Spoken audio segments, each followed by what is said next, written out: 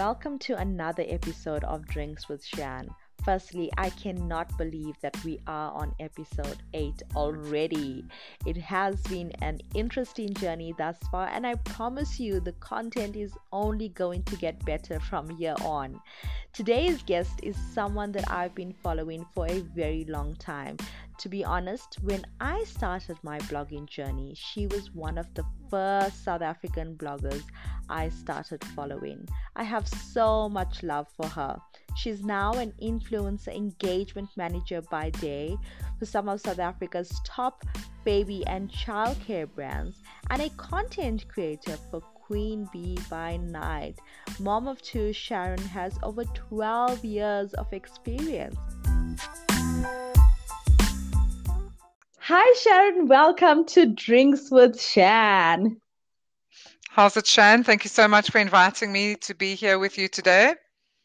I'm very excited to have you here because I feel like you have so much knowledge to share. Okay, so you've been a content creator for 12 years. That is a long time. And that's one of the reasons why I wanted to have this conversation with you today, because now you're working as an influencer engagement manager. So you're basically on both sides of the fence. But today, I'm calling you a little bit more the influencer engagement manager. And, towards the end, we'll touch on you being a content creator because everyone wants to know what are brands thinking, what they want, as content creators, are we actually approaching brands the right way, etc. So let's start at the beginning on what content creators need to have in place before they approach a brand. So my first question is it important as content creators to still have a blog, or can I just focus on social media in 2020? So I think that it's so very dependent on what each brand is looking for in terms of when they work with a content creator. For example, social media is great and absolutely it's a starting point. For the brands that I represent, specifically Instagram is very, very important. But we do also like from time to time, specifically with brand, if it's a new brand into the country where we're still trying to grow the brand name, or if it's a product launch, obviously having an actual website that is optimized for search engine optimization. It does give longevity to the content in that it becomes more searchable on the World Wide Web. How important is it to own your own domain, or is a .wordpress site, for example, fine? So again, I think it's dependent on what you as the content creator are hoping to achieve. Ultimately, if you're there just for the passion and the pleasure of sharing your story, then a .wordpress site or a .wixit site or any of those are absolutely fine. If you're looking to do paid campaigns with brands, then a .coza or .com site is better, once again, because it is much more searchable on search engines like Google, for example. And also, Okay. I think there's this big misconception that being self-hosted is excessively expensive, and it really isn't. You can have a self-hosted site for as little as like $50 a month. So I do think that people who really want to get into paid content creation, it is something worth investing in. I love that you mentioned that because, as you mentioned, a lot of people don't really know how, cheap it is to start. It's not necessarily a ridiculously expensive thing. And you can install free WordPress onto your paid domain and then still do your website creation and everything on your own. You don't need to be spending an absolute fortune and getting assistance from like web developers and that sort of thing. It is something you can still do your own and keep the expenses like relatively low. Okay, wow. So that's interesting. I guess you just need to do a little bit of research to find out what exactly is needed. Exactly. And there's a lot of websites that can help with that. Let's talk about followers, because everyone wants to know engagement versus followers.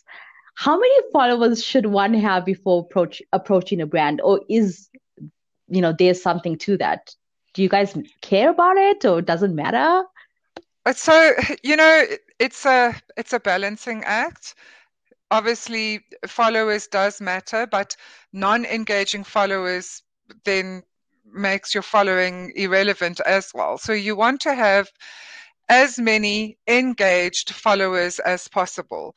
So as an example, with the brands that I represent, I'm always happy to add anybody that approaches me that says they'd like to get onto our mailing list, always happy to add them to my mailing list and to keep them up to date on product launches and brand launches and that sort of thing. Where it becomes a little bit more tricky is when I need to show the brand's return on investment. And that is where having you don't have to have a massive following, but having a decent, like over 1,000 followers on Instagram is like the benchmark for us. So having Okay. 1,000 followers on Instagram that are engaged, so engaged followers. So we look at engagement rates as well. It's one of the things that we also check before we work with an influencer is their following versus their engagement rate. Obviously, anything from 3% and up is considered good, but again, that's also dependent on the size of the following. So, for example, the larger your following is, the lower the engagement in general, as a rule of thumb, tends to be. So, somebody with 1,000 followers would probably have a higher engagement rate than somebody with 10,000 followers. And then obviously we go right up to your celeb influencers where they have 1 million followers and they may only have 0.5% in engagement, but that's still massive numbers in terms of the people reached. So that's an interesting one because you look at engagement. Yeah. So I want to know, do you actually audit bloggers before you approach them or choose them for a campaign based So, on that? so again, I can only speak for the brands that I represent. And I think this is where having worked as an influencer or having the side hustle as a content creator has also helped. I audit everybody. So there are various tools that we use that we pay for. They're subscription-based tools, and they go in. They have the tools can audit Instagram, Facebook, YouTube accounts, even now TikTok, and it looks at engaging versus non-engaging followers, location of followers. It can break it right down to regions, gender, age groups, that sort of thing. So you can really drill down quite nicely to when you're using these tools to make sure that you are matching the right content creator or influencer with your brand and the specific message of whatever that campaign happens to be. Okay, wow. So there's a lot that goes on behind the scenes that content creators don't necessarily see or Yes, hear like about. I mean, I get emails daily from people wanting to work with us, and yeah, it's not just oh sure, like here you go. There's a number of tools that I check all their data through, and like really analyze the stats to see if this is somebody that's going to like that is the right match. I mean, at the end of the day, it's not just about influencer and audience. It's about brand with influencer with audience. So making sure that all of those things align. There's this trend on social media that I've noticed. I've got a lot of inbox messages as well. Say that we started a follow to follow thread, follow 5 people and then continue following people on this thread. I don't even know what's it called. What's it called, Sharon? I think you I, know more than me about no, you this. know what, Shan? Hey, I've also heard of these, and I used to be like, sure, a few years ago, these started becoming quite popular as a way to try and beat the algorithm, specifically on Instagram. But the Instagram algorithm is really clever, and it picks up. It can see whether it's a genuine engagement or one of these like follow for follows. That's not real engagement. That's not somebody that's really interested in your content, that's really reading the copy to see what it is you're talking about. That's somebody that's just pressing like on your photo because they have to. It's a vanity measure. It's not real engagement, and it's not really offering you any value. So you want to be attracting people to your account who are interested in what you have to say, who are looking out for you, looking for you in their timeline, actively engaging at every opportunity they possibly can. And that's not just by pressing the heart button. So I tried one years ago when they first came out, and quickly realized that it wasn't giving me any benefit whatsoever. And especially, I mean, speaking specifically about Instagram now, with Instagram around the world slowly but surely, I don't think it's happened to anybody locally, but removing the visibility of the likes, it's kind of pointless. Yeah. It doesn't really serve a No. purpose anymore.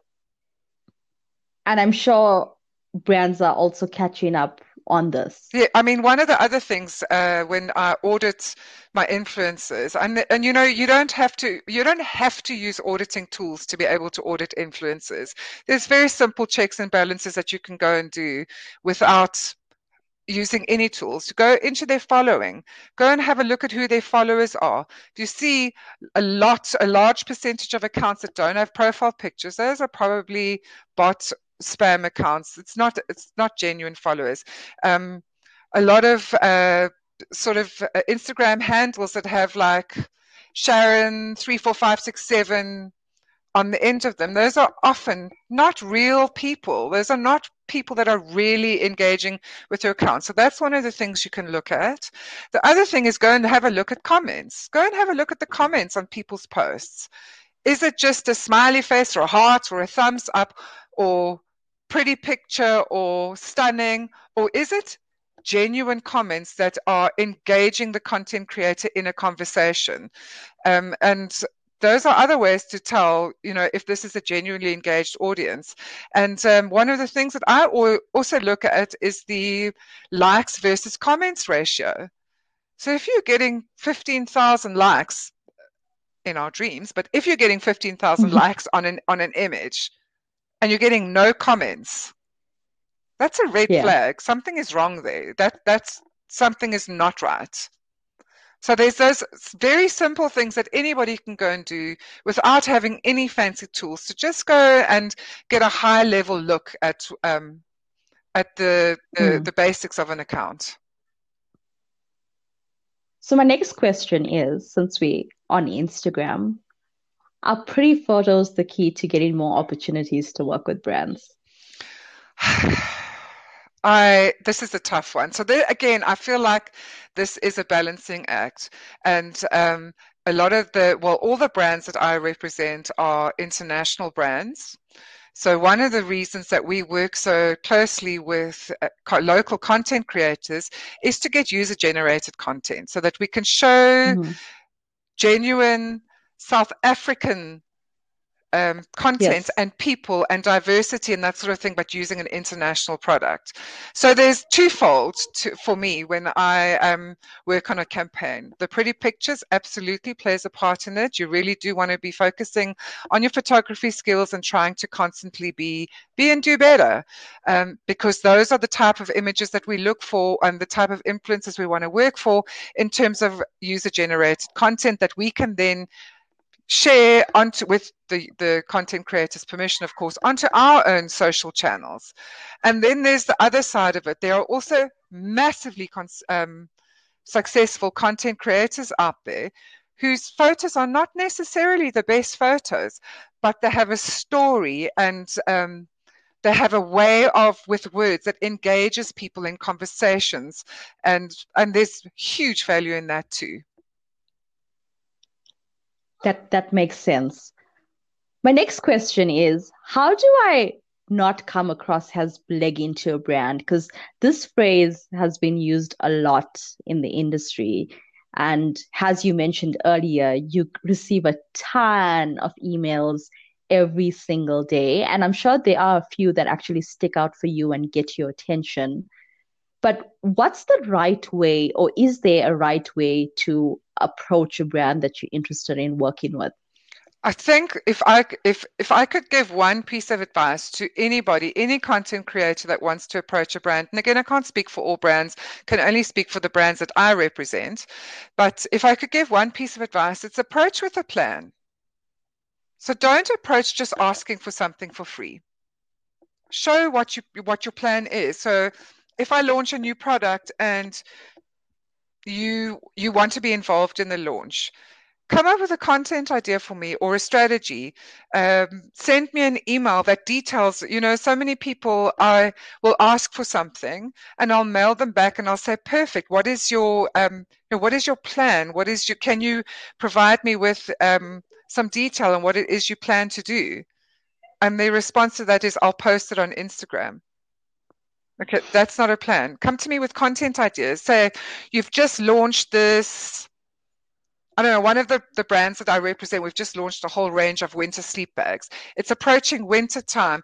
I live in Cape Town. It's cold and it's wet at night. I'd love to do a post about how to ensure your baby's warm enough at night, how to layer them under a sleeping bag. So I could write a blog post about that and I could share it through to social media. I would do one grid post talking about preparing baby for bedtime and ensuring that they're, talking about safe sleep and how important safe sleep is in keeping your baby at the correct temperature. So come with a plan. Don't just come with, can I have a sleeping bag? I'll post it to Instagram. That for me is is the differentiating factor, is when somebody approaches me and they understand that it's a trade exchange. In other words, they're getting something, but they're giving me something in return. And that something that they're giving me is not just a picture on Instagram. It's a thought out plan for that picture on Instagram. So let's talk about that. You mentioned trade exchanges and pitching, and I think you made it quite clear that you like to receive a plan when someone emails you. Should they include like a pitch deck, media kit, links to their social media follow? Let's just say this is a cold pitch. Yes. I don't know you, Sharon. I found your email on the website. How would I, go on doing it? Should I say, hi, Sharon, I'm blogging at so and so, and I'd like to work with you, with the sleeping bags, and then of course put in, your idea? Or should I wait for you to reply and then give back my idea? Because I think that's the confusing thing, Yes. is how much is too much in the first email? Because yeah, it's, so first appearance. I want to flip that question on its head. How much is too much? And say that there's also such a thing as too little. I get way too many emails every week that say, hi, Sharon, I want to be a brand ambassador for XYZ brand. How do I do it? Thanks. Okay, they don't give a single link to any of their social channels. They don't give me a website address. They don't tell me if they have children. Sometimes I get people who email me and I go, and they do share a social link, and I can and I go onto their social channel and they don't even have children. So there's like the flip side of that. So what do you want? So I think what you want to do is you want to, again, go in with a plan. So this is a brand I want to work with. So I need to introduce myself properly and I need to show them what I can give them in terms of value. Then if I respond with because obviously when I get your email, I'm going to go and I'm going to audit you and I'm going to run and do all my necessary tests or whatever. And then if I think there's value in working with you, I'm going to come back and say, excellent, please fill in. We have a database of influencers. So I'm always looking to add people in there so that we have a nice mix of size influencer and all that sort of thing, and a range of age of children and everything. So I will mail you back and I'll give you the link to that and I'll ask you to add yourself on there. And then if you have an idea, pitch it. Absolutely pitch it. But don't go into your introduction by not giving the brand any details. Start off by telling them who you are and showing them what you have to offer them. So I think like a media kit is extremely important. And it doesn't have to be a ridiculously fancy one, like a one pager that just contains all your links and a few stats, and that tells the brand in one paragraph who you are and what your content's about. And expressing an interest or saying you have an idea and would you be keen to like hear more about my pitch or something like that. Yeah, it's a balancing act. So go in prepared and with a plan, and remember to tell the brand who you are. Don't just email with, hi, I'd like to be a brand ambassador. because it's very difficult, because then we have to like go backwards and forwards 10 times before I get the information Yeah. I need. Let's talk about trade exchanges. Trade exchanges versus payment. And a lot of brands are willing to do more trade exchanges instead of payment. What exactly is a trade exchange? And if you send me a box of goods, but I didn't ask for it, does that also fit into a trade exchange? Or No. let's talk about that a Okay, little. so and again, I can only talk for the brands that I represent and the work that I've done, but I'm pretty sure most Yeah. brands would run things the same way. So in my mind, there's a thing called that we do called a spray and pray. It's what we do specifically when we really want to get the name of a new product on everybody's lips. We want everybody talking about it. We will go and we will match as many influencers as we have on our database, and we will send them an unsolicited press drop. So we did it last year very successfully with a toddler cup that we launched, and we sent it to like 50 influencers, and every single one of them got it, and they all got it at almost the same time. So literally if you were following parenting accounts on Instagram, you were being bombarded with this product, and people complained about it, but guess what? Everybody knew about it.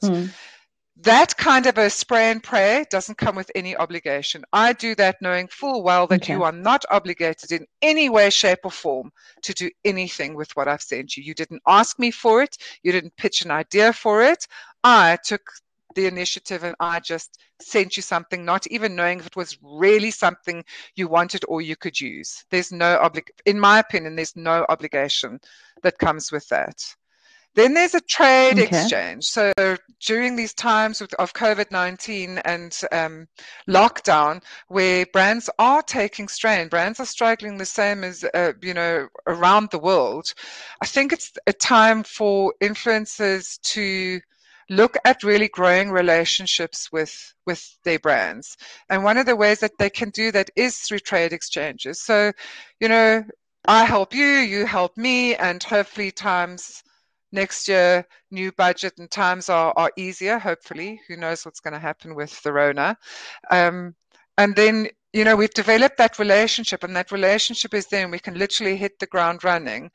So a trade exchange is very specific in that we each know what we're in for, and we agree to it up front and before anything's been sent, or the content creator has created any content, but it is relationship building, and it is a form of payment.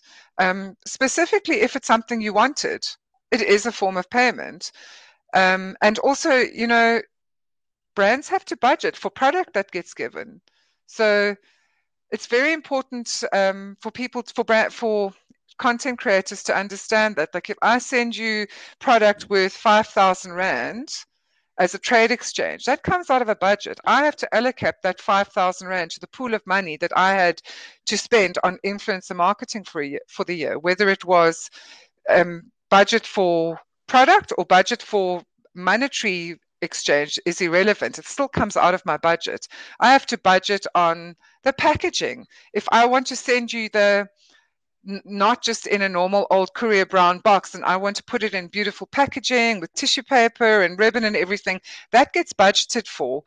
So yeah, it's really important that I understand, like from a content creator point of view, I understand the desire for monetary payment, but it's just not always possible. So you also have to weigh up with the trade exchange when you're a content creator, is this a product I want? Is this product going to add value to me? Am I going to see the value in terms of the product I'm receiving in exchange for the work that I need to do for this product? And if the answer to that is no, then don't do the trade exchange. But yeah, I think we're going to see a lot of trade exchanges in the next while with the circumstances we're currently all in. Let's talk about, content creation during lockdown. Do you think influencers have used this opportunity to really build relationships with brands? Because as you mentioned, having a relationship with the brand is key to that maybe becoming paid work later Absolutely. on. And I've noticed this personally. And a lot of people have been sharing a lot of stuff during lockdown.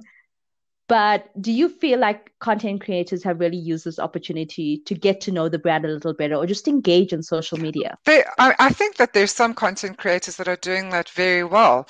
Um, I find with our press releases, so we send out fairly regular press releases to our influencer database, and I find the engagement on this press release is so important. So many influencers who will email back and express an interest in a product and ask me, would you be keen to do a trade exchange on this? I can offer you XYZ in return. For me, that's really important in terms of the relationship building.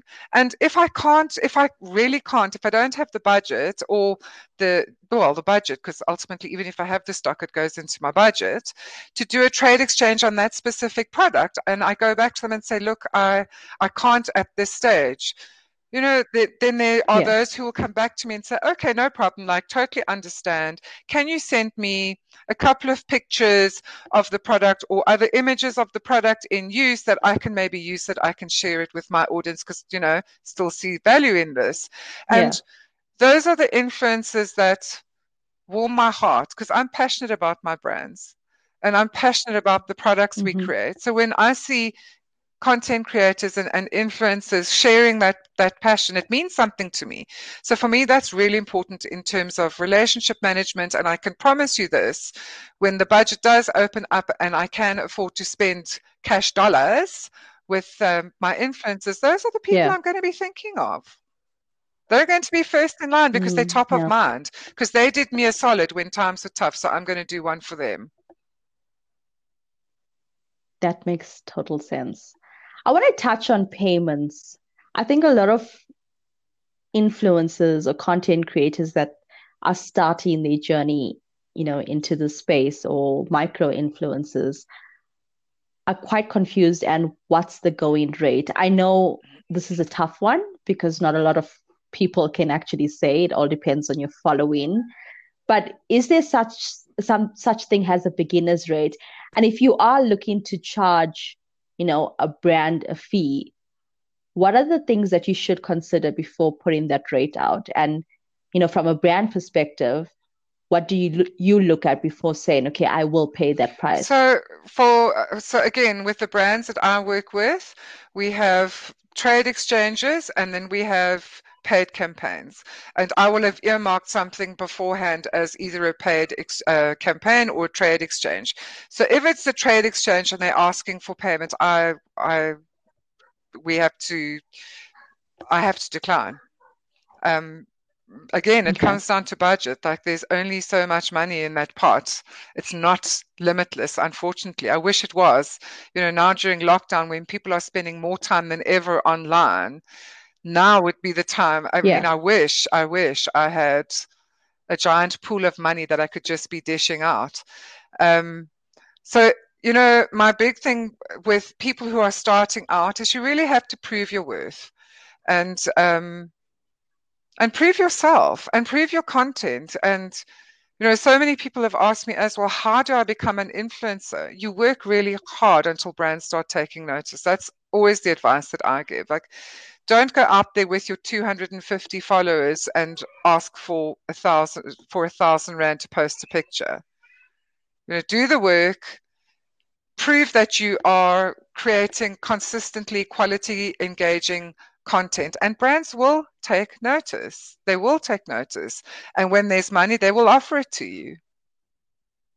It's so important as a content creator to know your value, to know your audience, to know what your audience is interested in. Because if it's a paid campaign that comes with product that's not, you don't believe aligns with your audience, then it's really not something you should be doing just because you're getting paid. And I also think like that's where so many content creators water down their content.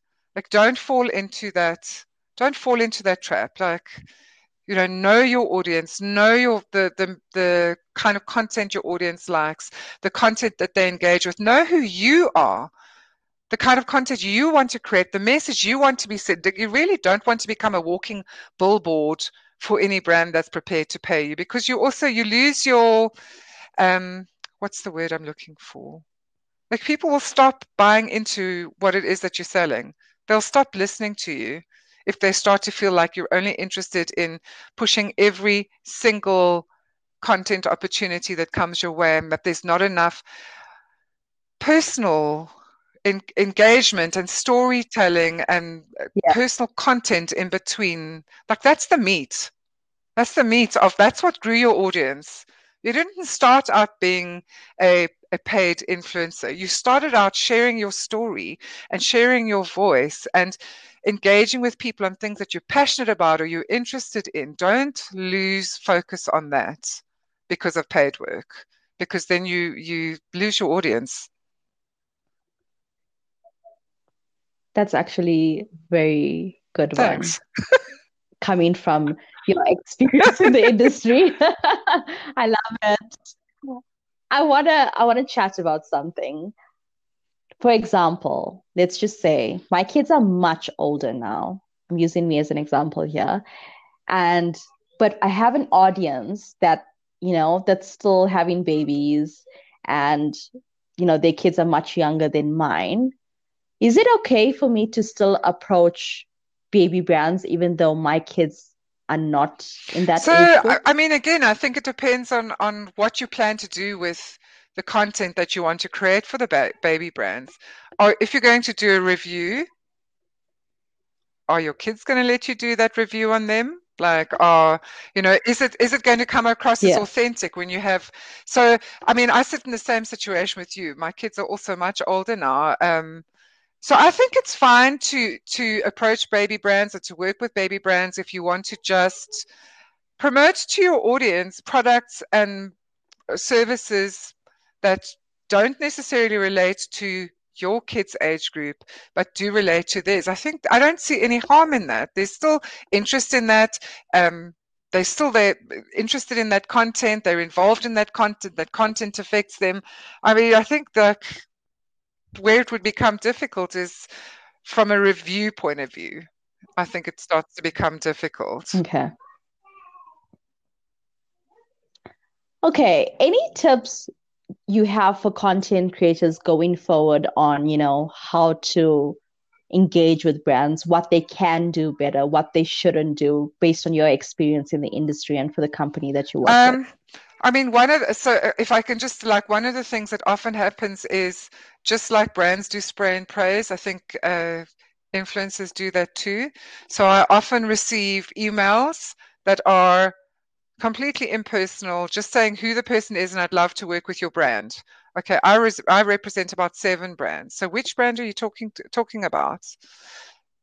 Be personal in your approach as well. Um, don't just treat a brand. There's still people behind a brand. You still want to engage with those people on Yeah. a human level. So be personal. Um, I also think show interest in the brand. So often also influencers will say, "Oh, I love X, Y. I would love to work with you. I love your brand." And then you go and check your social following. They're not even following you.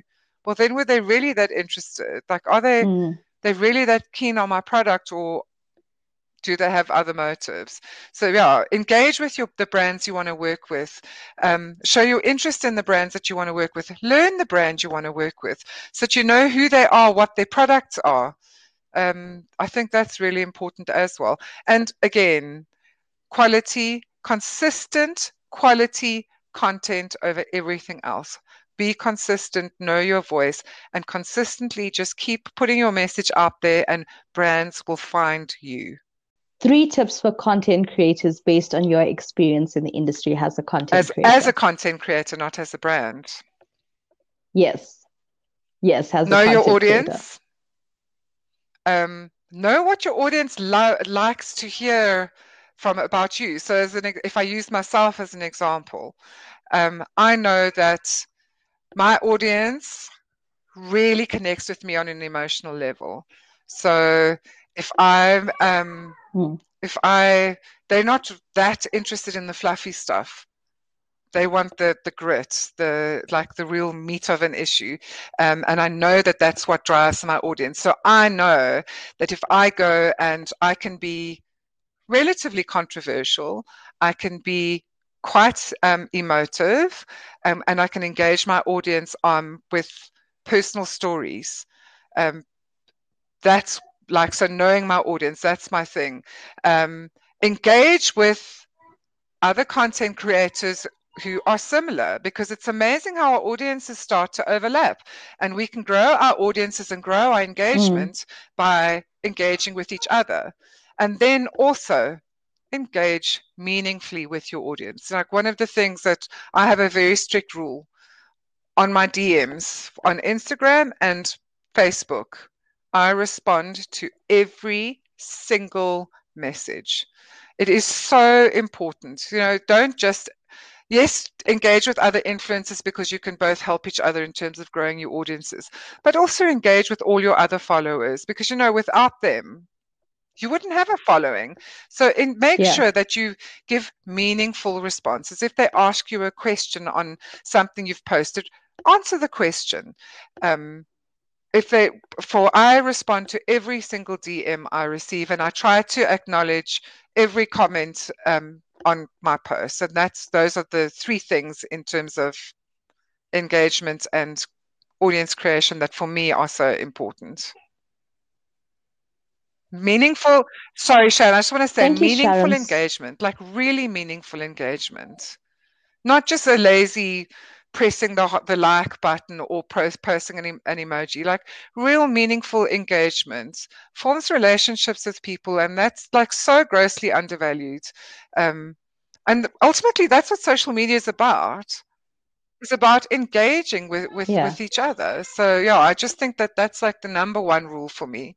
Has like its own place. So Twitter is like where I can go and keep up to date on latest news and trends. It's also where I feel like I can go and have a little rant if I'm having a terrible day, and like really have open and ongoing conversations with people. And I love Twitter. For me, Twitter has been so important in terms of developing my social awareness and making me more socially aware, and helping me learn to be a better person, and embracing concepts. And I don't know, I find Twitter so fascinating for that. And then Instagram, I love Instagram. I'm a sucker for pretty pictures. I love Insta stories.